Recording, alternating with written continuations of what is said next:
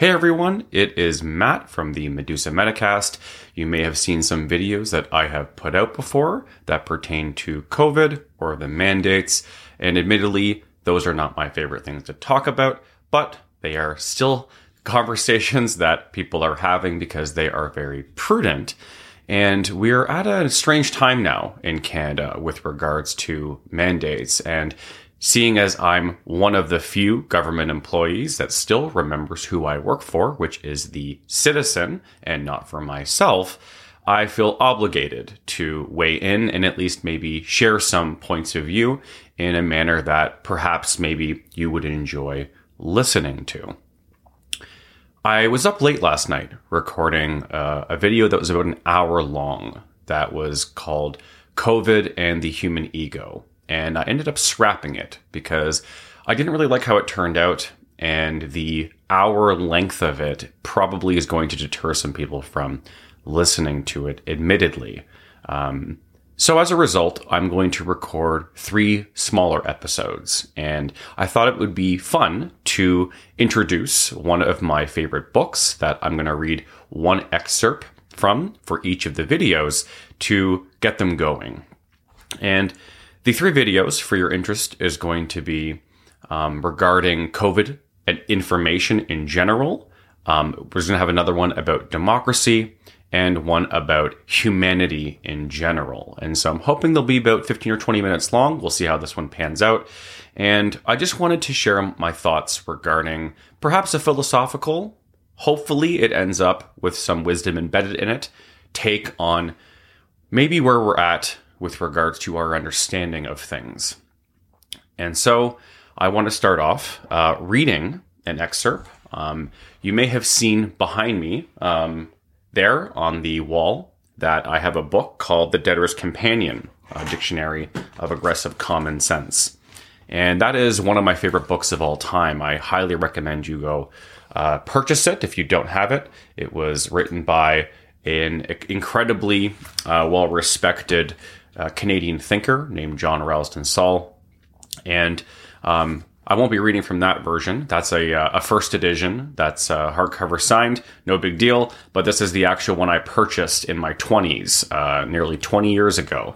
It was published in 1995.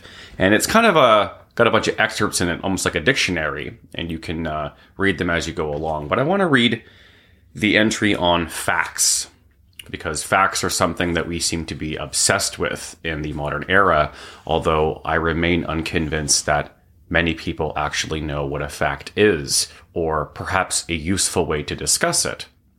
And so, John Ralston Saul writes that facts are tools of authority. Facts are supposed to make truth out of a proposition. They are the proof. The trouble is that there are enough facts around to prove most things. They have become the comfort and prop of conventional wisdom, the music of the rational technocracy, the justification for any sort of policy, particularly as advanced by special interest groups, expert guilds, and other modern corporations. Confused armies of contradictory facts struggle in growing darkness. Support ideological fantasies. They stuff bureaucratic briefing books. He goes on to elaborate a little bit more within a context of some historical encyclopedia, but I'm not going to delve too much into that right there. Now, I will continue on and skip that part and say there is little room for such care, right, in parsing between facts and the value of each fact in a corporatist society, which he would argue we live in, and I would tend to agree.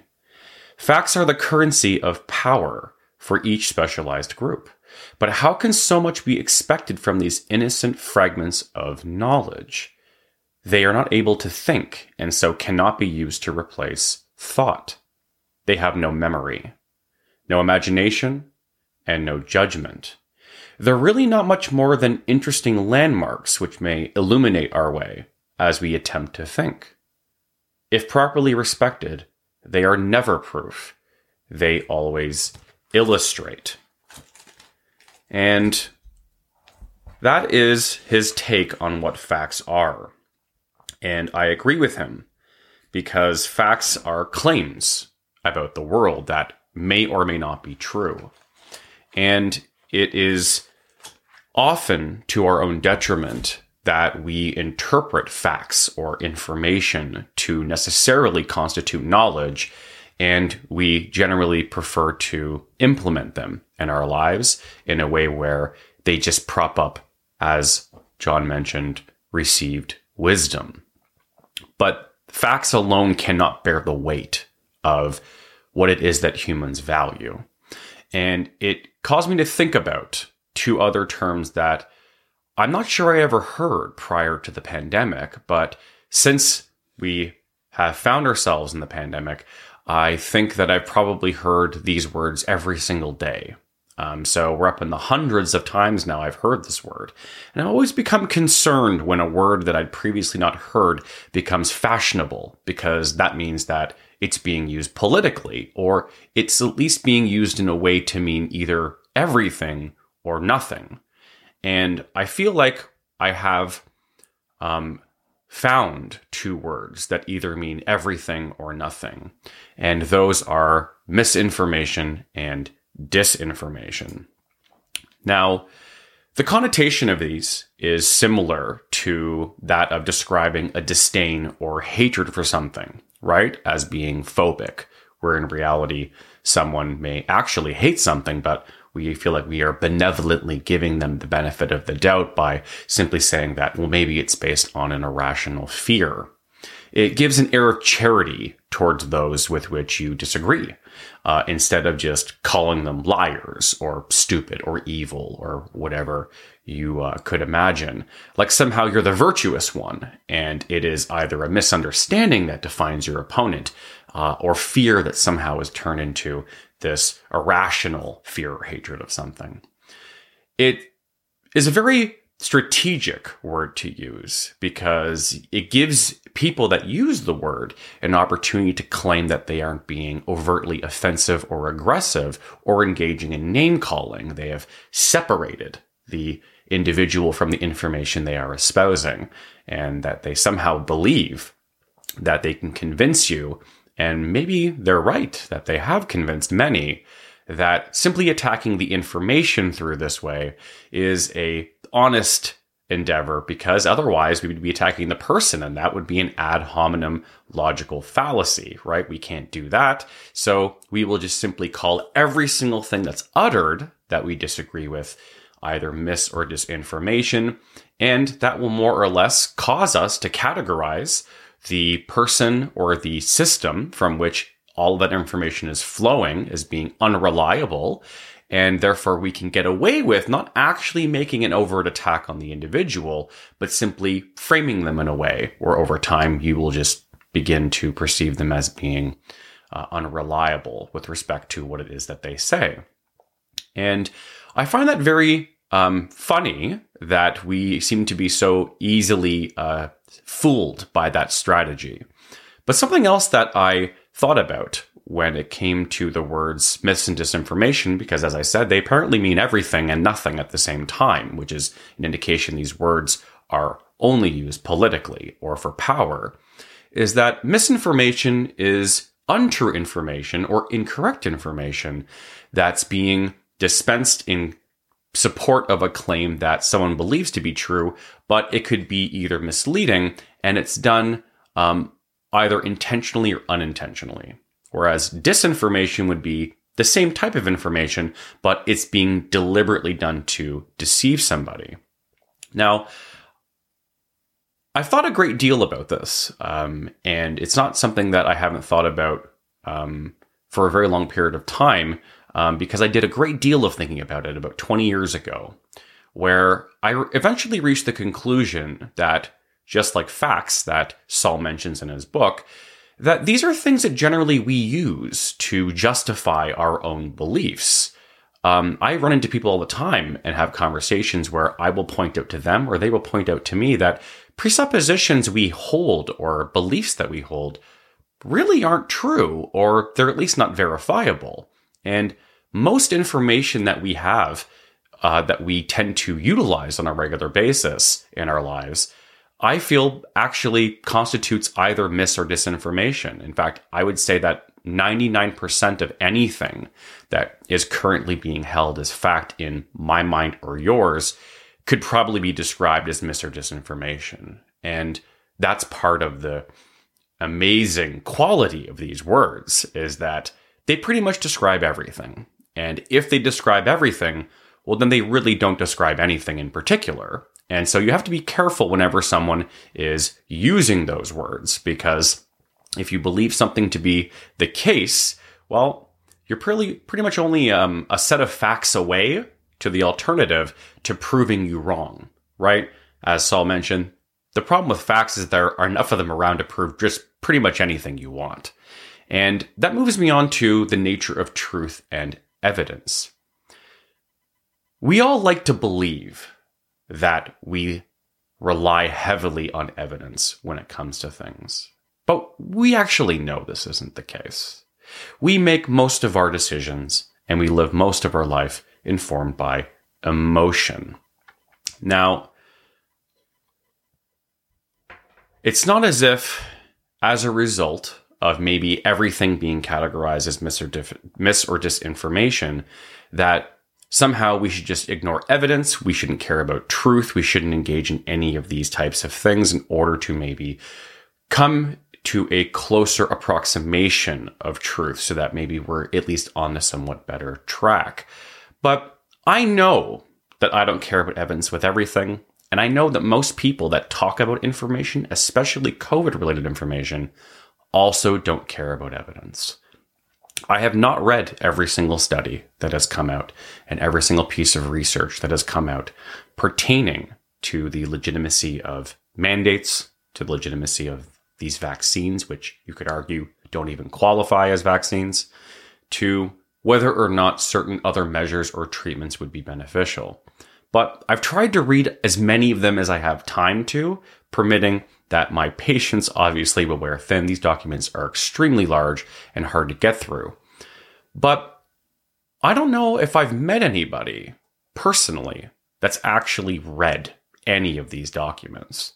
And so really, most of us are just taking it on faith that these documents say what it is that they profess to claim. And we're just having it filtered through whatever politician or news media or celebrity that you happen to be listening to.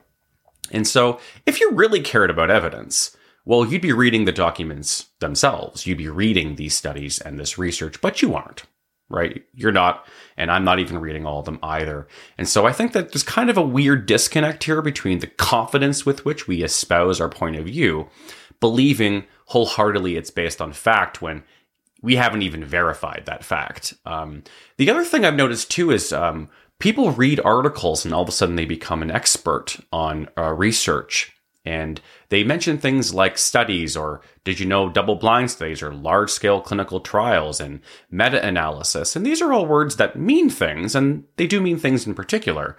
But if you're familiar enough with the various types of studies that exist, then you should also be familiar with their pros and cons and their strengths and limitations.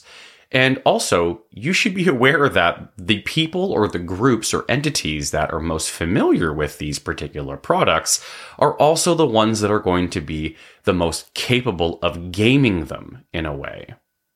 If billions of dollars were at stake and I was the only one in a position as the CEO of a company to have a large-scale clinical trial in support of a particular product that I would really like to do well, and I've justified to myself and to my subordinates why it needs to be successful, well then I will find a way to game the double-blind large-scale clinical trial.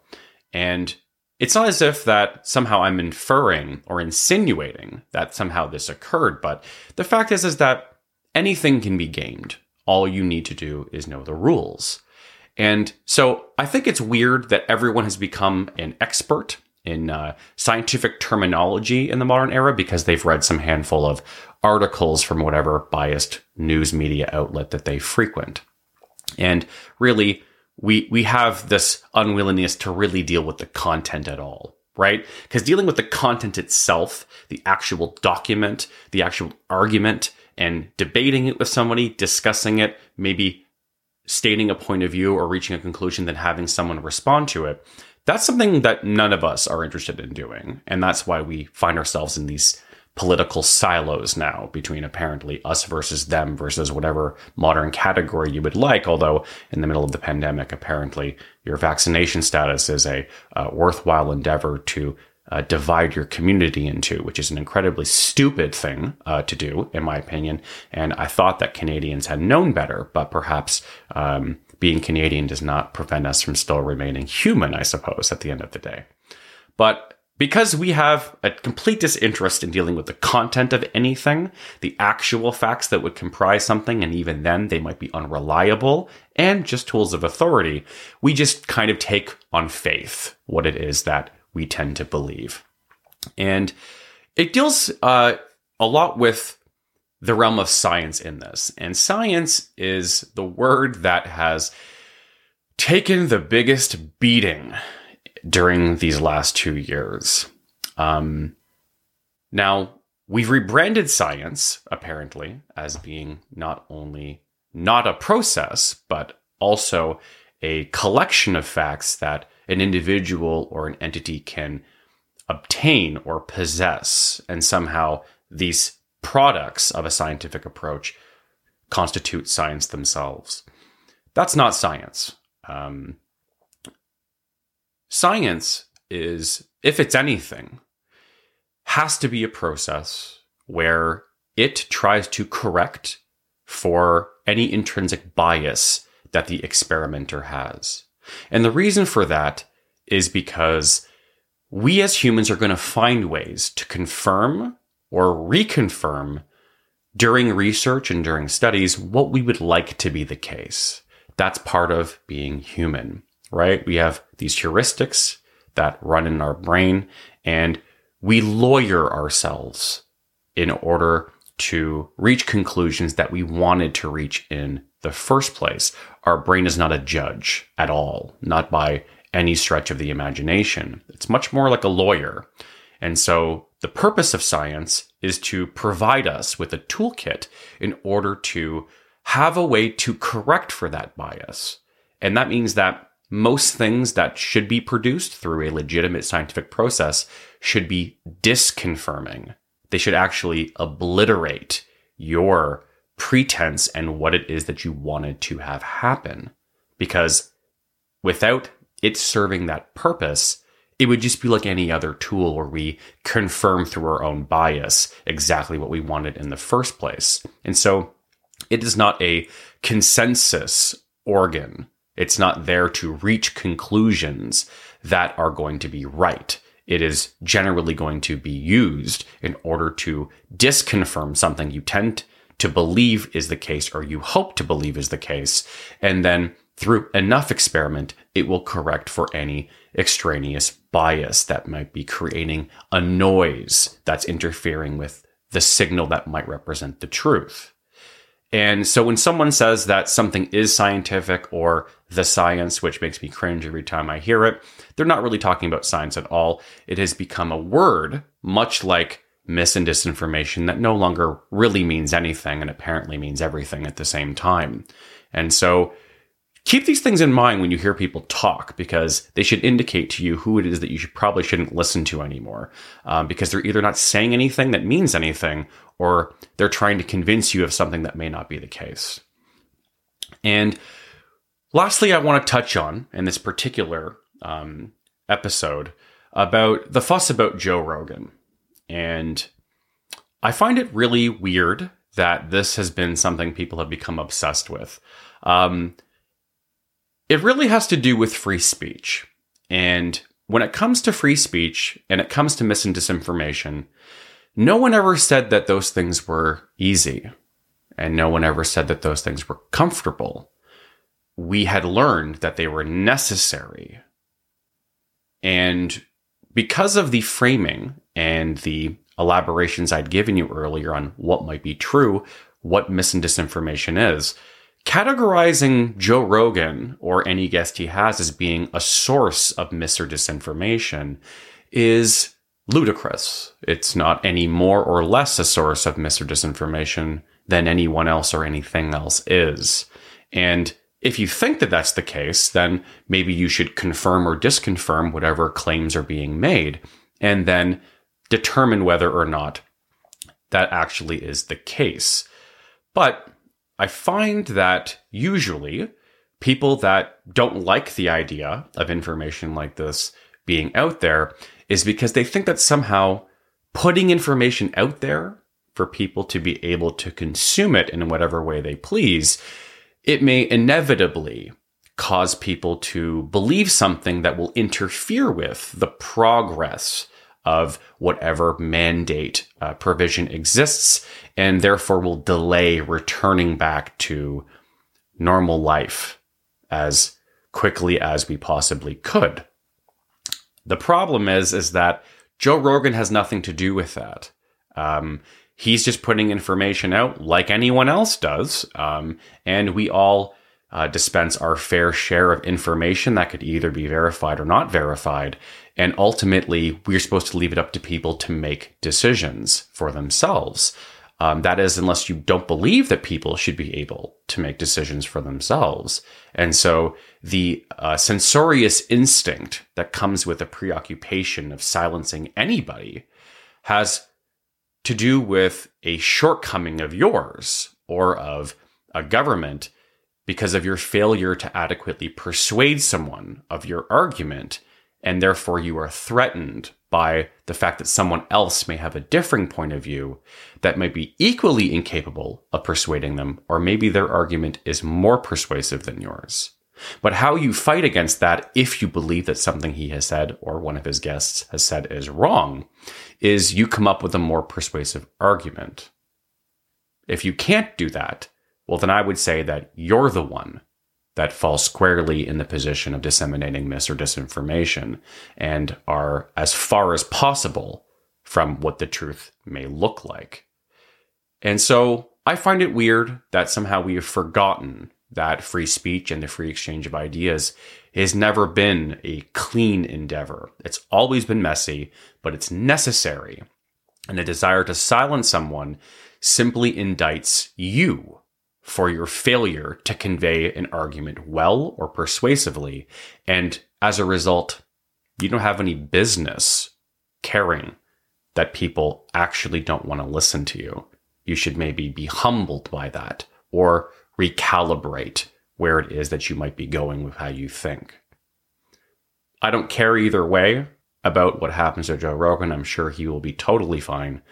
But I've noticed this pageantry and theatrics of these celebrities discussing things and people going after him from the government to just be a completely useless diversion from what could actually be being discussed. And in a way, Joe Rogan seems to have guests on that are discussing precisely the things that we should be discussing that the establishment has failed to address or seems unwilling to address. And so as a result, the fact that someone that's doing that is being sought to be censored is very telling, because the argument against that would be to persuade people of a different conclusion.